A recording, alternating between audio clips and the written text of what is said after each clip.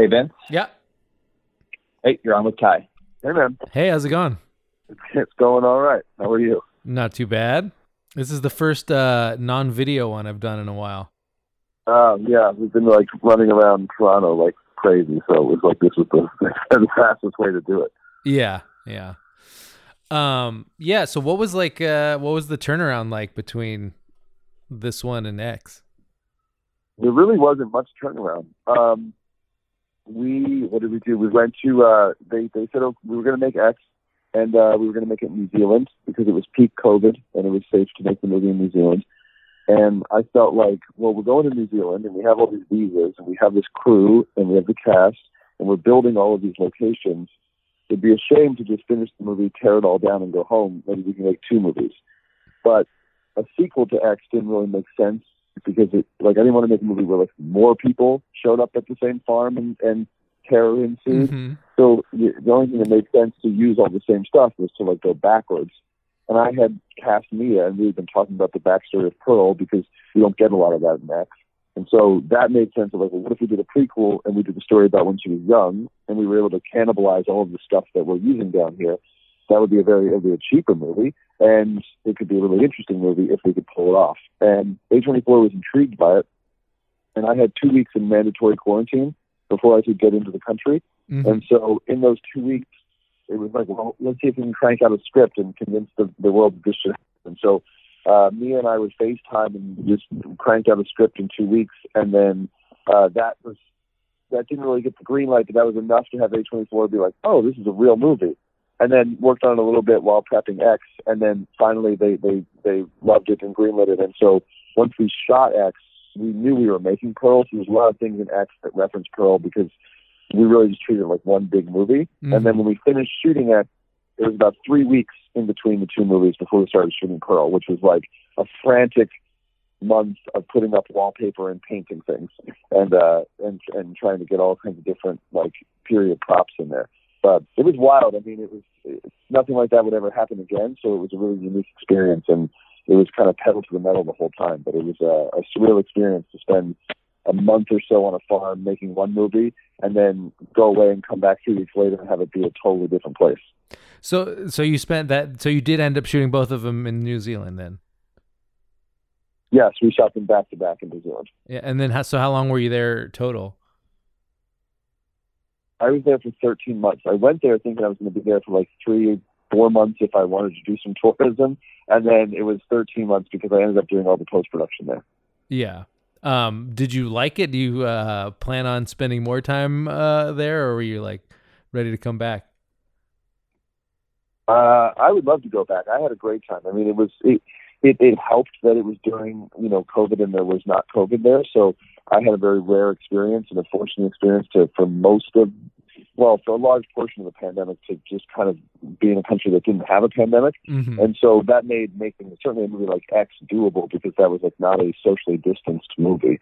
And I mean, New Zealand's amazing, and it really, like, the best kept secret is like the city of Wellington. It's really amazing. So I was very happy to be there and had a great experience and would happily go back. Yeah. I mean, you're sort of going for like this, I don't know, like a Technicolor Golden Age type of feel for this one. Like, what were movies that inspired that, or was there anything that you watched to, give you a sense of that type of movie? I mean, I suppose I don't know if we watched that much. Well, like certainly for like the DP Elliott Rocket and Tom, the production designer, we had printed out some photos of movies of that era, from Douglas Sirk movies to Wizard of Oz to The Red Shoes to things like that, just to kind of like, I mean, it was very weird to go from X, which was this kind of like desaturated, gritty color palette, into this like ridiculously saturated thing. So we certainly, a lot of movies like that, just from a color palette standpoint, just to kind of get a sense of like how far can we push this, Mary Poppins and things like that. But I don't know that we watched much.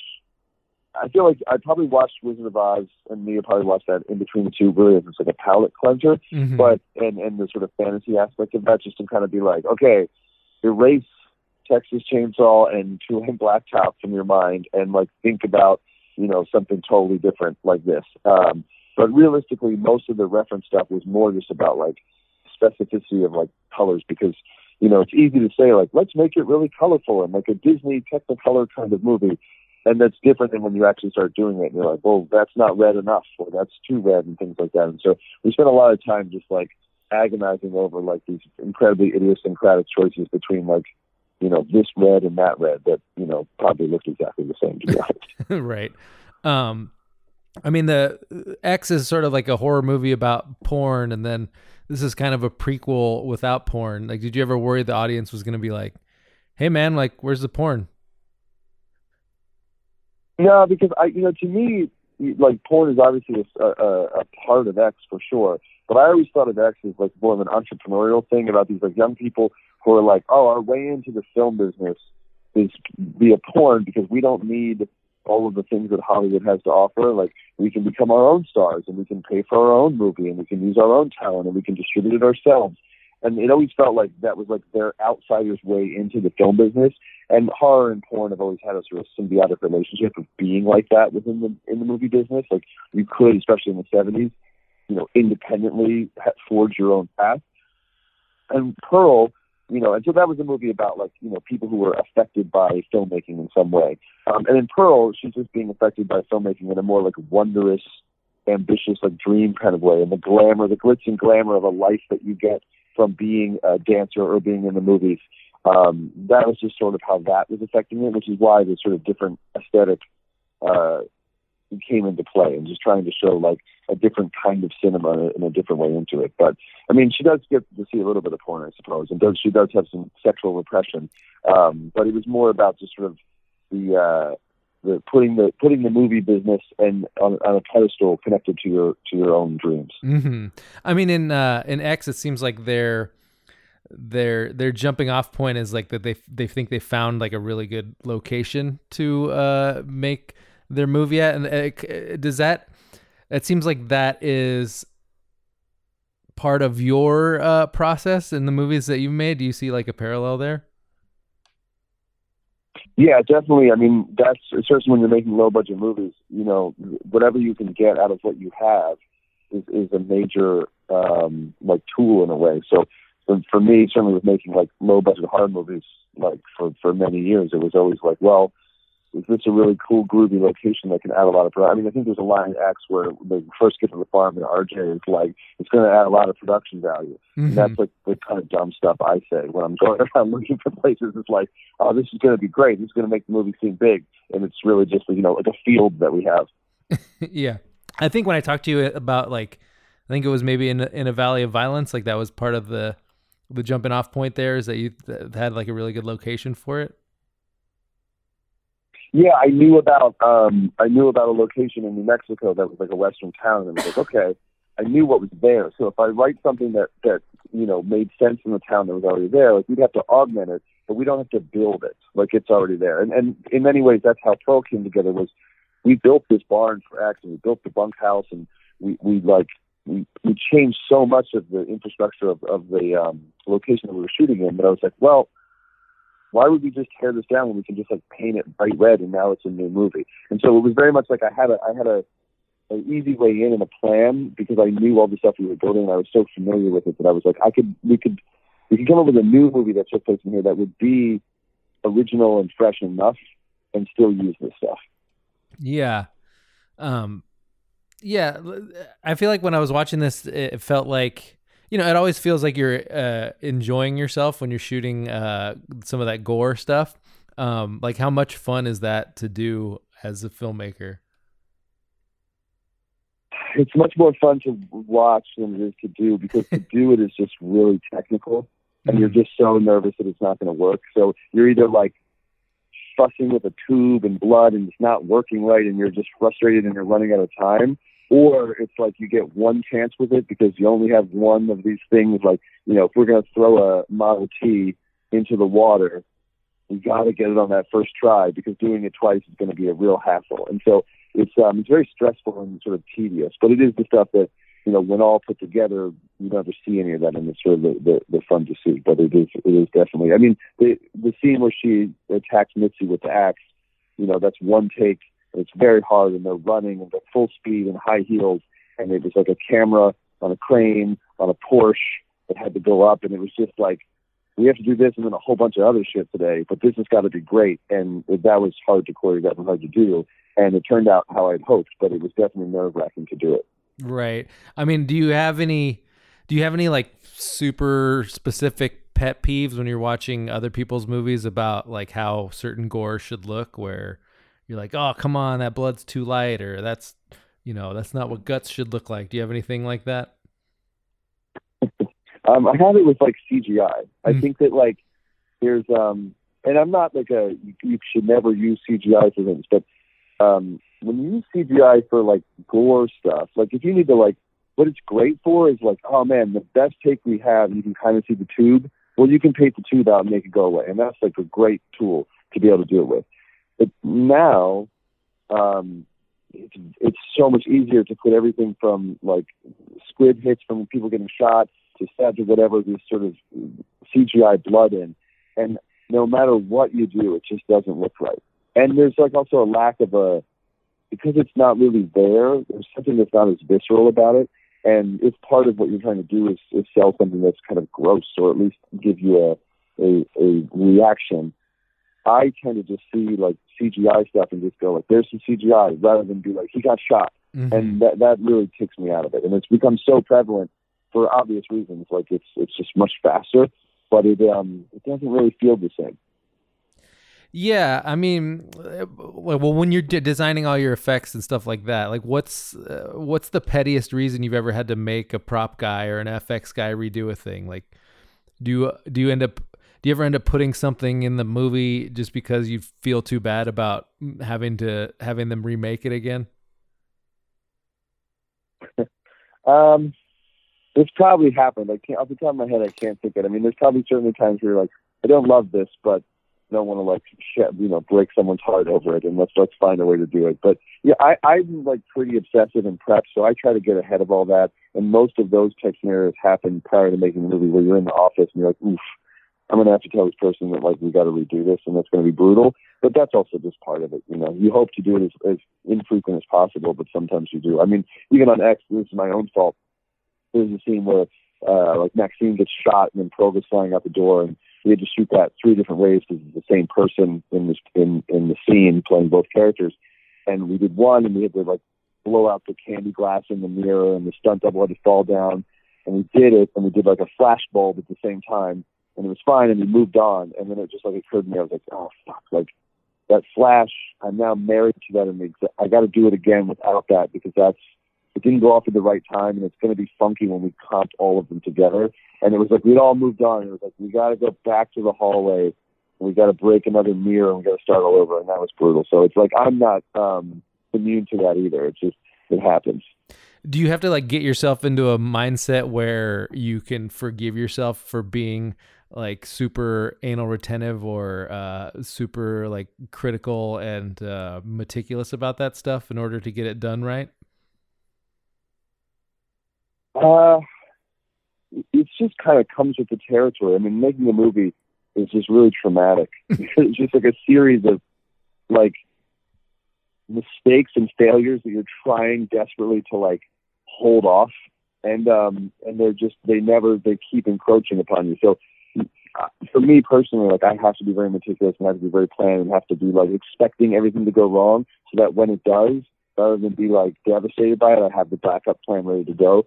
So I'm very much like I go in as a pessimist, mm-hmm. and hopefully I'm pleasantly surprised throughout the day. But that's the way that I approach it, because it's so unlikely that any of the stuff would ever work well.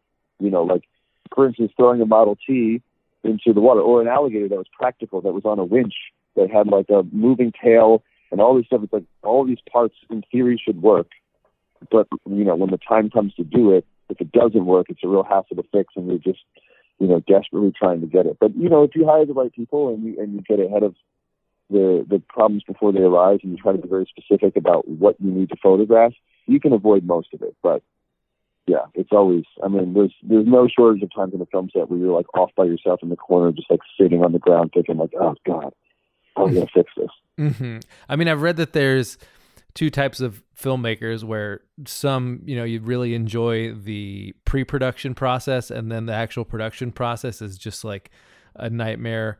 logistics, and then other types where like the production part is their favorite part, where they get to feel like they're doing and playing around. Do you have one that you lean more towards? I think that, it's usually whatever one I'm not doing at the time is the one I like. So if I'm like writing, I'm like, if only we were just on set. And if I'm on set, I'm like, if only I could be back writing, or editing, same thing. But I think that at the end of the day, being on set is the most appealing because at least it's social. Whereas for me, because I write and edit also, like those are very like just like lonely like journeys, especially editing, because you've just had this really interesting experience with a large group of people that you've become very close with, and then they all go off to their lives and you go into a room and continue doing the same thing, but you're doing it like by yourself now. And you're now faced with all of the like shortcomings and things and trying to deal with that. And so that's just kind of psychologically, I think, a bit draining in general. This is kind of why I say that making the movies traumatic, is it does kind of kick your ass for the year that you work on it. But, it really comes with the territory. And I think just being on set, the stakes are really high when you're on set because you never have enough time, and you're trying to do something hopefully amazing at every second of the day, and that's not realistic that you're always going to achieve that. And so you're always trying to, be the best you can with the little that you have, and that's just stressful because in the back of your mind, that like the movie relies on it being great, and you're going to have to really struggle to make sure that it stays at that quality. Do you have any like strategies for tricking yourself into feeling like you're watching something for the first time when you're editing and not for like, the 15,000th time or whatever? I don't, but I heard when I was in New Zealand, James Cameron was there doing Avatar, and I heard from someone, I think this may not be true, but I heard from someone that once he feels pretty good about a cut of the movie, he like flips it in Avid so that like everything is the screen is like a mirror image of itself. So now everything that was on the left is now on the right, and watches it that way because your eye is so used to like where things are in the frame that when you flip it, you have to see the movie like it's the first time because your eyes don't have a habitual nature of where to be. And I don't know if he actually does that or if it's just a story that I heard. So anyway, I tried it, and it does kind of do that. It's weird also because you're sort of jarred by it, but that was something that was like I learned for the first time at 7, 8 movies in or whatever. But that was pretty interesting. Other than that, if you watch it with people, you can feel it. Like they don't have to say anything. You can feel it when it's not working, and you can feel it when it's working, and that's kind of the best way to do it. Mm-hmm.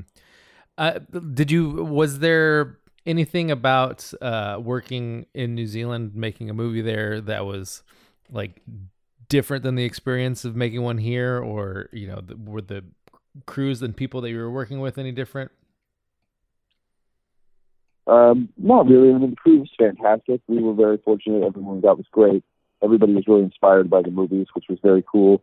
I loved it. It was some of my favorite people I've ever worked with down there. It's a different like union structure. They don't have that, so that's like it's just a little bit different as far as like what everyone's roles are.